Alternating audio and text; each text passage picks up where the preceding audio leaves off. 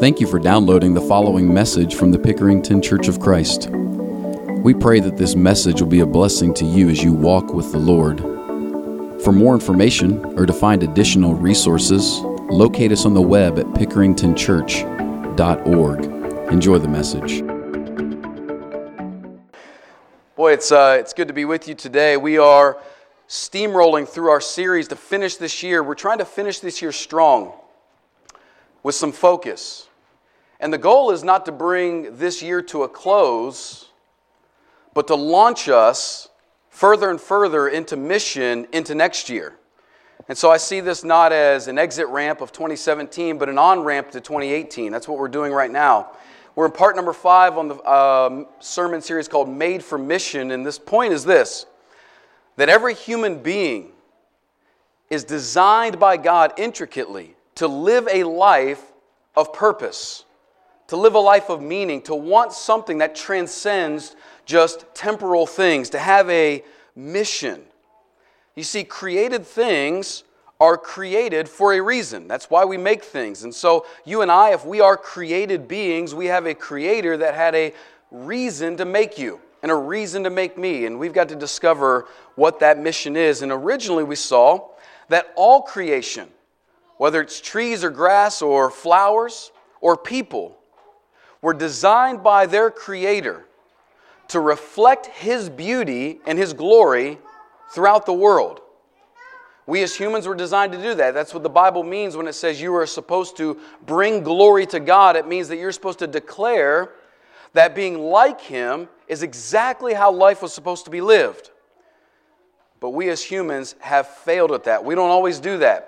And the Bible calls, when we don't always do that, bringing glory to God, the Bible calls that sin. And we have fallen into sin. Our nature has been harmed by sin, and we have become sinners. And once redeemed in Jesus Christ, those of us who've become believers now have not just the generic mission to bring glory to God, but a very particular mission for believers in Jesus Christ. And this is not a suggestion. This is not if you have some time, maybe you ought to think about doing this. This is a mandate from our Lord to His disciples to therefore go and make other people into disciples. Or you might put it this way.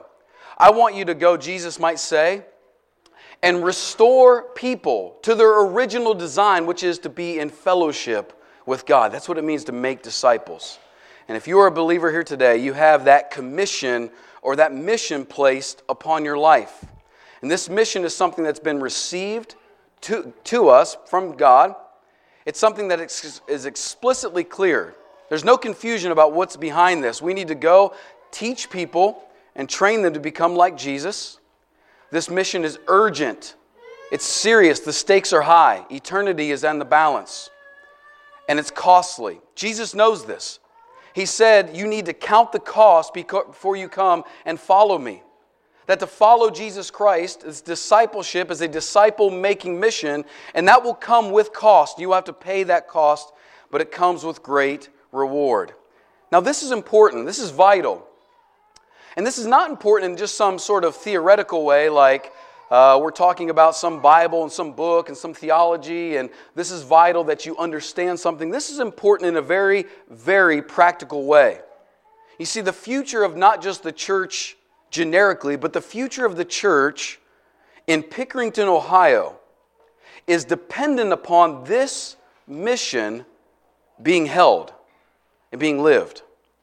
That if my children grow up and just so happen to, maybe if they find a spouse, if they don't, if they remain single, that's fine. If they grow up and they find work and they find home in this community, in 15 and 20 and 30 years, that if there is a church for them to be a part of in this place, it is dependent or contingent upon the very people in this room right now living the mission today of making disciples for there to be a vibrant church tomorrow.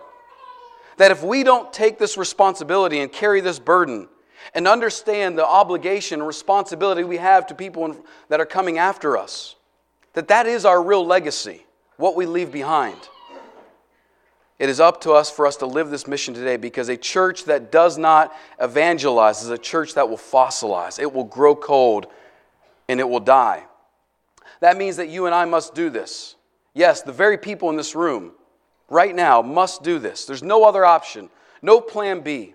The Bible does not speak of just some saved Christian. It speaks of saved Christians who are sent on mission. And so our next step in this series, right now, part number 5, is intended to move us from thinking about this mission to actually doing it. Now, in between that step of thinking about this mission in the safe confines of the church gathering today and moving into the doing of this mission in the world is a great amount of tension, fear, awkwardness, insecurity. It makes us uncomfortable, doesn't it, to think about going out to people who might not be believers in Jesus Christ and introducing them to Jesus, or going out to people who maybe were Christians but have left and trying to draw them back. Or it even becomes uncomfortable for fellow believers to meet outside of this place and infuse into their time together a spiritual aspect of prayer and study and confession and encouragement. That's not always natural for us. In fact, the natural person is hostile towards God, so you and I have to make a commitment to discipleship, a commitment to this mission. And so for us to do this right, we've got to think right about it. And so our sermon today is called Mindset for Mission. We've got to have the right mindset, because when our mind is right, we will do this. We've got to think right about the opportunity to make disciples. Now, this passage that Ken read for us in Matthew chapter 9, verses 35 through 38, is one of those passages that when you read it and then you work your way backwards, it begins to make sense. So, for instance, Jesus is doing something in verse 35, and then he's thinking something in verse 36, and then he's telling something in verses 37 and 38. And so for our purposes today, we're going to work backwards. We're going to look at what he said, and then what he thought, and then what he did, so we can become people like him that emulate him. So the first thing we're going to start with is the perspective of the opportunity. What is your perspective right now of people wanting to become a Christian? What do you think about that right now? What do you think about people wanting to go from non-Christian to Christian right now? What's your outlook? What's your optimism? What's your hope in that thought right now? Pretty bleak? Think it's pretty thin? Probably not much of an opportunity? Really, right now, pause and just reflect. I'm going to give you a few seconds. Think. What do you believe about the opportunity for somebody to become a Christian who's not a Christian right now? Do you have hope that people want to become Christians? Do you have conviction that there are people right now that are not Christians, that are groping and seeking for something in this life, that are looking for an opportunity to talk to you who knows Jesus Christ and can become a Christian? You see, Jesus has a perspective about this idea of mission, this idea of evangelism, that you and I have got to get, the perspective. And the first one is this. If you look down in verse 37, Jesus says, perspective number 1 is this: there are disciples who are available, but there are disciple makers who are limited. Or maybe you could say it this way: the only barrier to disciples being made is the availability of laborers, not the opportunity for harvest. Do you see the conviction in Jesus' voice in verse 37? The harvest, maybe, might be, hopefully. He has no question about it, does he? He has no wondering about it. He's not uncertain about this. He says the harvest is plentiful. What's the only problem? Laborers. The only barrier to disciples being made in December of 2017 is the availability of laborers, not the opportunity for harvest. What's your perspective on disciple making right now? Do you really believe that? This is the gut check moment of Christianity. Do you believe this? Do you actually believe that disciples can be made? That Christians can be won? That lost people are actually hungering for Jesus Christ?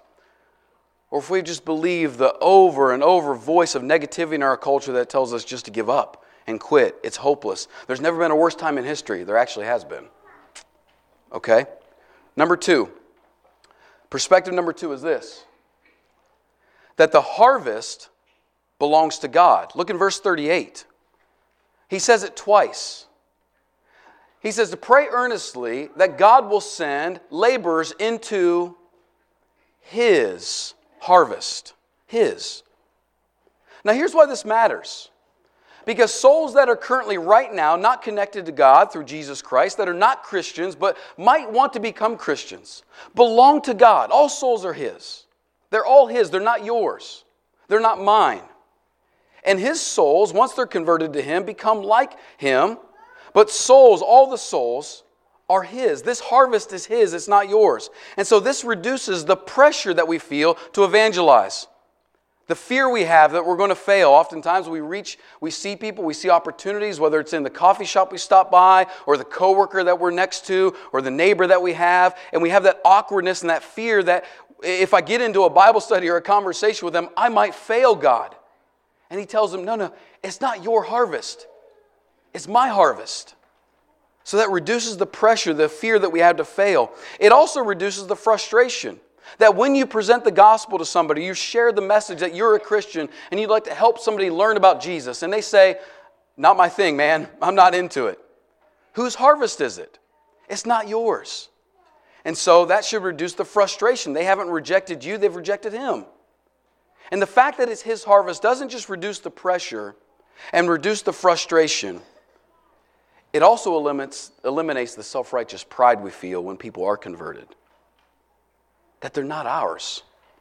I have never in my life baptized a person from start to finish that was completely dependent upon my interaction with that human. I can promise you, I've baptized people over the last 15 years, multiple times, a lot of people, and I've never from start to finish taught somebody, had them in my home for dinner, went out to coffee with them, called them, checked on them, sent a card to them, taught them some more, and then baptized them without another soul being involved. This is not my harvest, it's His harvest. It's not your harvest, it's His harvest. And let that reduce the pressure that you have that you're going to fail. It's His. Let it reduce the frustration you have when it doesn't work. It's His, not yours. And obviously, the pride. We are just servants and laborers in His field. Leave the harvest to Him. The third perspective Jesus had was this. The work begins with prayer. Verse 38, he says that we ought to pray earnestly. And that phrase is trying to invoke in you a sort of emotion. It's trying to elicit in you this understanding of praying in a way that you plead for something when you are desperately in need. Like imagine being as thirsty as possible. And somebody has an ice cold bottle of water and you're just there and you're begging for that. Or maybe your life is on the line and there's a trouble that you're facing and you're begging for help. When he says pray earnestly, he's saying that you and I ought to want so desperately for souls to come to Jesus that we go to God first and we beg Him to send laborers into the field. We cry over it. We weep over it. We yearn and we hurt for the neighbors that are next to us and the coworkers we have and the students that are in our school with us who don't know Jesus, that are going down a route of their life that are just wrecking things. And we actually hurt for them and we beg God, please, please do something in the life of my neighbor, my friend, my coworker, my family member. Do something in their life to help them. You see, our perspective has got to get right about this opportunity for us to become disciple makers. But it's not just our perspective, it's also our perception, our view. You see, the word perception means the ability to see combined with becoming aware. So when you perceive things, it's not just visual sight, although that can be involved. Perception is also becoming aware of something, noticing something, seeing something that you didn't see before. You see, Jesus in His life, if you go back and just trace the Gospels, He wasn't just this walking evangelism magnet. You know what I mean? Like walk into a town and people would just attract to Him and they'd fall before Him and say, please, Jesus, convert me. I'm dying to be converted today. That's not how it worked for Him. You see, Jesus was surrounded constantly by antagonists who doubted Him and thought He was of the devil. He was surrounded by opportunists who saw him as the gateway to the kingdom of Israel now being restored physically, and they thought they would latch on to him and maybe they'd become rich. That's what happened to Judas. You see, Jesus was surrounded by all kinds of people who didn't want to be his disciple all the time. But his perception of those people was unique. How do you view sinners? How do you view people who are not Christians right now? When you look at them, when you interact with them, how do you think about them? Let me tell you two things about Jesus, his perception. The first thing is, his perception gave him a kind of vision, not just to see people, but to see needs. Look in verse 36. The first thing it says in verse 36 is that Jesus saw the crowd. He could see the crowd. He wasn't oblivious to the crowd. He wasn't ignoring the crowd. He looked and he could see the people. But when he saw the crowd, he saw something unique. He saw something different. He saw them, as he says there at the end of verse 36, as a sort of helpless and harassed kind of people. He saw them as, that word harassed is the same kind of word that we would use in 2017 for the word bullied or picked on. You know, bullying has become something that we're very keenly aware of in our schools and our communities with young people today. It's something that we're pretty sensitive to now, especially in our schools. And there's a lot of people standing up to the idea of bullying, and that's beautiful and that's right, because bullying is a horrible thing. Now imagine watching a video right now of a young child being bullied. What sort of things elicit in you and your emotions when you see that? How do you feel when you see a young child being picked on by bigger or older kids? Do you feel angry? Do you feel frustrated? Do you want to step in? Especially when you're watching a video, right, and you see it and you just like, you know you can't do anything, you want to stop it. It hurts you for that child, right, that's being picked on. Jesus says, when I see the people, I see them as harassed and helpless. He says like a sheep without any shepherd to help them or guide them or protect them. That's what the shepherd provided, guidance and protection, feeding and tending. Jesus saw people that way. He cared for them that way. And this was not easy for him. This had to be hard. Remember who Jesus was surrounded with. He wasn't surrounded by a bunch of timid sheep who were just walking around saying, somebody please be my shepherd. He was surrounded by vile people, by harsh people, by rude and mean and distant and cold people. He was surrounded by people who were smug and arrogant. And when he looked at them, he didn't just see their flaws, he saw their needs. He hurt for them.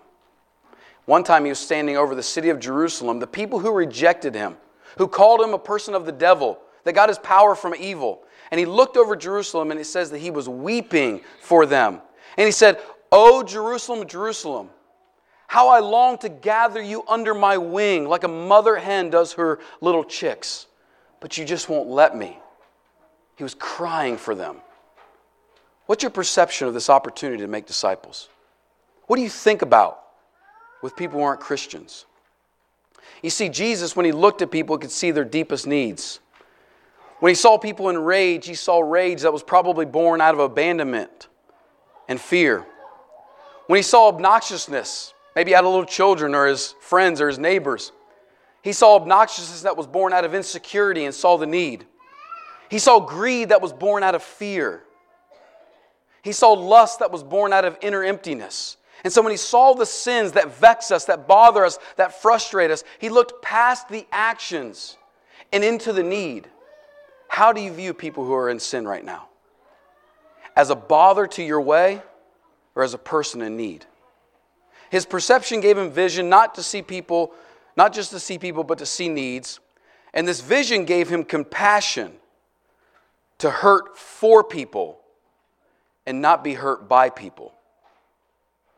You see, this vision to see people in their needs allowed Jesus to hurt for them and not be hurt by them. Look again in verse 36. It says he saw the crowd and he had compassion.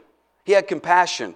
Yes, the very people that mocked him and ridiculed him, the very people that would be angry with him and try to kill him, the very people that eventually did lie about him and have him killed. He looked at him and said, "I feel compassion for you." You see, Jesus knew that sin was a heart condition long before it ever becomes an action. And so when he saw actions of sin, he wasn't just frustrated with people's actions. He was concerned about their heart condition. He was able to see all sinners with compassion, even the ones who were angry and attacked him. He was able to do that.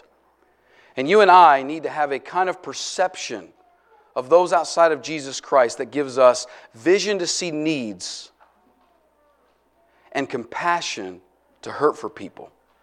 We need to see underneath the actions the real needs. We need to see beyond the cries for help that are in the words there. We need to see what people need and be ready to respond. But it's not just our perspective of the opportunity or our perception. We also do need to be prepared. Now, if you go back to verse 35, so remember we're working backwards. What Jesus taught us, the perspective of evangelism, and then we saw what Jesus thought, his perception. Now we got to be prepared to take some action. In verse 35, Jesus shows us how he was prepared and how we can be prepared. And there's two key things that happen here. Two key, I would call them beliefs that Jesus operated out of. And the first one is this, that the opportunity for evangelism is in every place. In verse 35, it says that Jesus went to the cities and the villages, both. You see, everywhere Jesus went, all places, there was an opportunity for evangelism. He didn't see some places as an opportunity and other places as not an opportunity. Every place he went, he was thinking about his mission, every place. And so every place you go, when you are at home, there's mission field if you live with people. When you stop by and get coffee on the way to work, there's a mission opportunity there, the people that are behind the counter. When you're at work, the people you work with, there's mission opportunity. When you're at school, the people you eat lunch with, there's mission opportunity. Everywhere you go, there's mission opportunity. The obvious places like the cities where there are lots of people, but also the obscure places like the villages, and every place in between. Every place you go, a disciple can be made. But the second thing is this, that this opportunity is for all people. Oh, I'm sorry, I'm all behind now. You got to tell me when I do this wrong. The second belief is this, the opportunity is for all people. It's for the religious people in the synagogue. It's for the peasant that's laying in the village. And it's for the heathen on the road between the city and the village. Every person could become a Christian. But how are we going to do this? Jesus does three things here in this passage that show you some actions he takes. And I want you to pay very close attention to what Jesus does in verse 35 that's going to give you a basis for how you can make disciples. The first one is this, Jesus gains trust and respect. How does he do this? It says that he taught in their synagogues. Now, you might think that Jesus was sort of, when he taught in his synagogues, he walked in and just sort of shook the rug and got them all stirred up and said, hey, I'm the Savior. You need to just become a Christian. Follow me. This is all going to work out fine. That's not what he did. Jesus had the pedigree and the reputation to be handed the opportunity to teach Jewish people the Jewish scriptures in their Jewish synagogue. Here's what this means. Jesus taught in their place. He earned their respect. He gained their trust. You see, they respected Jesus enough to let him teach their own doctrines in their own place. This is important. How does this work for you? You and I, where we live, where we work, where we congregate with our people, have to become people that gain trust and respect. That means that we show up to work and we're consistent. That means that we become good at our jobs and try to become helpful. That means we become people in our classrooms that help the teacher maintain behavior, not become problems. Right, guys? Right, Mr. Schooley? You need people helping you in classroom, right? That means where we are, we become the people that when they see us, we're trusted and respected. That's important. Because when you're trusted and when you're respected, we can become people that add value to the places you are. In your neighborhood, are you adding value? In your workplace, are you adding value? In your school, in your community, are you adding value? When you become that kind of person, the second thing happens. You proclaim good news. It says that Jesus taught in their synagogues, but then proclaimed the gospel. You see, people love good news, especially in the midst of bad news, right? We love to hear good news. But Jesus did something specific. He earned their trust and respect by teaching them, where they looked at him and said, this man knows the Scripture. And then he introduced to that crowd good news. You see, when you earn people's trust and respect in your workplace, in your community, in your neighborhood, in your schools, when people trust you and respect you, you will be the person they come to when they are dealing with bad news. And you got to be prayerfully waiting for that opportunity. There will be times in your life when people have bad news going on. A health condition, a relationship breaking down, financial trouble, something is going to be going wrong in their life. And when they bring that bad news, they've got to find some place to put it. And when they look in their world, who's the person they trust? Who's the person they respect? And they bring that. And you got to be ready to have good news that speaks into their bad news. Loss of a loved one, there's someone's love will never leave us. Health that's deteriorating, there's a kind of inner spiritual health that you can never lose. Do you see what I'm getting after? You've got to be ready for good news that invades bad news when people are willing to share it with those they trust. And the last thing is this. Jesus alleviated suffering. You notice that He healed diseases. He healed those that were suffering. We have to back up our preaching with our practice. We can't just be street corner preachers yelling about Jesus and have no actions to back it up. You see, when you receive grace, that becomes automatically you become a person that should give grace. Disciples of Jesus Christ are converted and made by meals being cooked and children being watched and rides being given and conversations being had. That's how disciples are made. And if we're not people who are alleviating suffering, we will not be people whose voice can speak into somebody's life to teach them about Jesus. This will demand availability of your time, your emotional energy, and your money. Now take just a minute right now and do an inventory. Do you have any of those three resources right now? Right now, time, energy, and money. Do you have any of those resources that have any availability for somebody right now who's not a Christian? That if you don't have one of those resources, remember, it doesn't just have to be money automatically. Peter and John didn't have money, but they offered the man what they could in Acts chapter 3. But time, energy, and money. Do you have any extra of any of those three? And if you don't, Jesus is pressing on you now to make some changes in your life. Could be with your schedule. Could be with your budget. It could be with what you give your time to, your energy and your emotions. But you got to make yourself available if you're going to become a disciple maker. Gain respect and trust, proclaim good news, and alleviate suffering. This pattern makes sense because we see it exactly in Jesus Christ, the man who was the perfect model, who took suffering that belonged to us and brought it on Himself to alleviate us of the suffering we deserved. Who proclaimed His good news not just with what He said, but what He did. When upon taking our suffering, He hung on the cross to the very point in which He would give His life for us. And declared to us the greatest news possible, that sinners can be saved, that we can be reconciled to God, that guilt can be forgiven and shame can be washed away, and reconciliation and joy and peace can be found. He proclaimed that when He died for us and rose again. And He has certainly gained our trust and our respect, not just by what He said, but what He's done. And if that guy, that Jesus, you haven't really connected to yet, you don't trust Him, His good news hasn't affected your life, or even this, what suffering are you still carrying right now that Jesus was supposed to carry to the cross? Is it guilt? Have you let yourself be forgiven? Is it shame? Are you frustrated with who you are? Is it something else? Is it a physical ailment? Is it a mental strain? Is it a worry and anxiety, a fear? It was Peter who told us that He bore our burdens on the cross. And the question is this, are you still holding on to your burdens? Because if you are, you'll not be able to minister to people. You'll still need ministering to. What burdens, what guilt, what frustrations do you need to give to Jesus so you can be free to live the mission you were created for? If you need help, that's what we're here for. Let's stand and sing. You can come forward.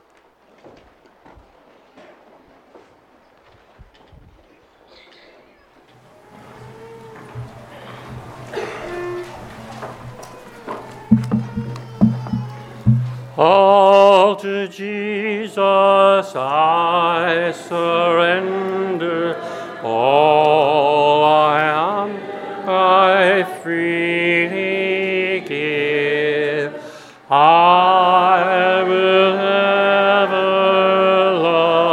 and trust Him in His presence daily live. I surrender all. I surrender all to Thee, my blessed Savior.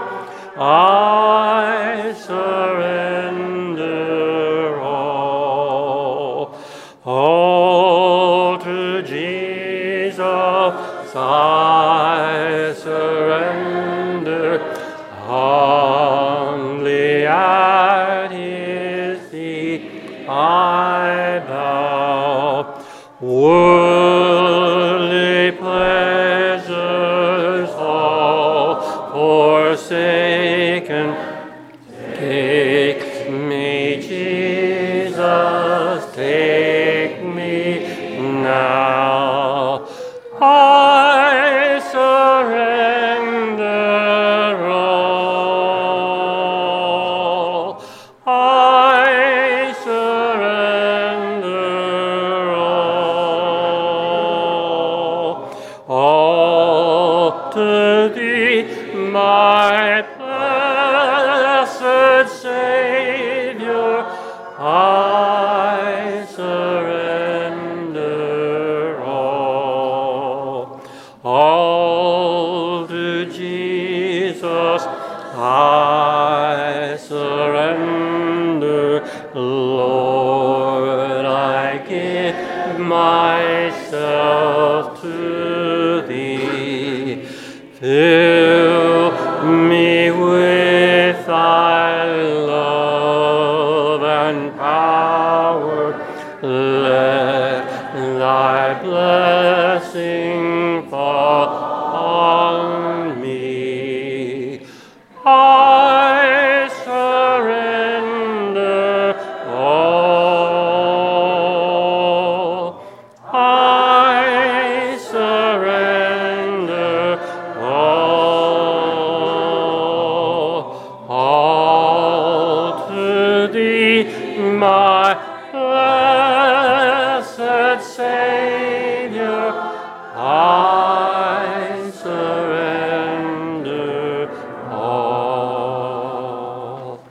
Please be seated.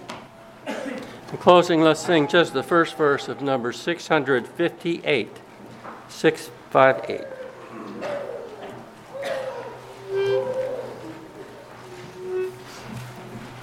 There is much to do, there's work on every hand. Hark, the cry for help comes ringing through the land. Jesus calls for reapers, I must active be. Oh, what wilt Thou, O Master? Here am I, send me. Here am I, Lord, send me. Here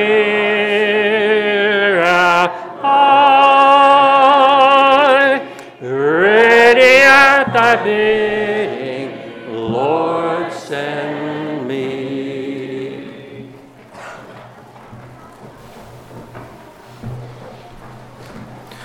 Good morning, church. We are so glad that you have come to be with us this morning. We appreciate your attendance so much. If you are visiting with us, we want you to know that you are truly an honored guest and that we really, really are glad you're here.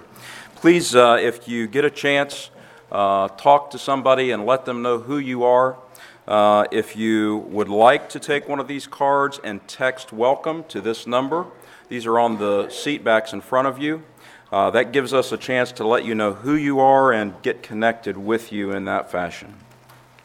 If you did not get a bulletin, please do so. There are many things in there that you need to be made aware of, so make sure you get one of those. I have a few cards this morning that I will read as soon as I get them open.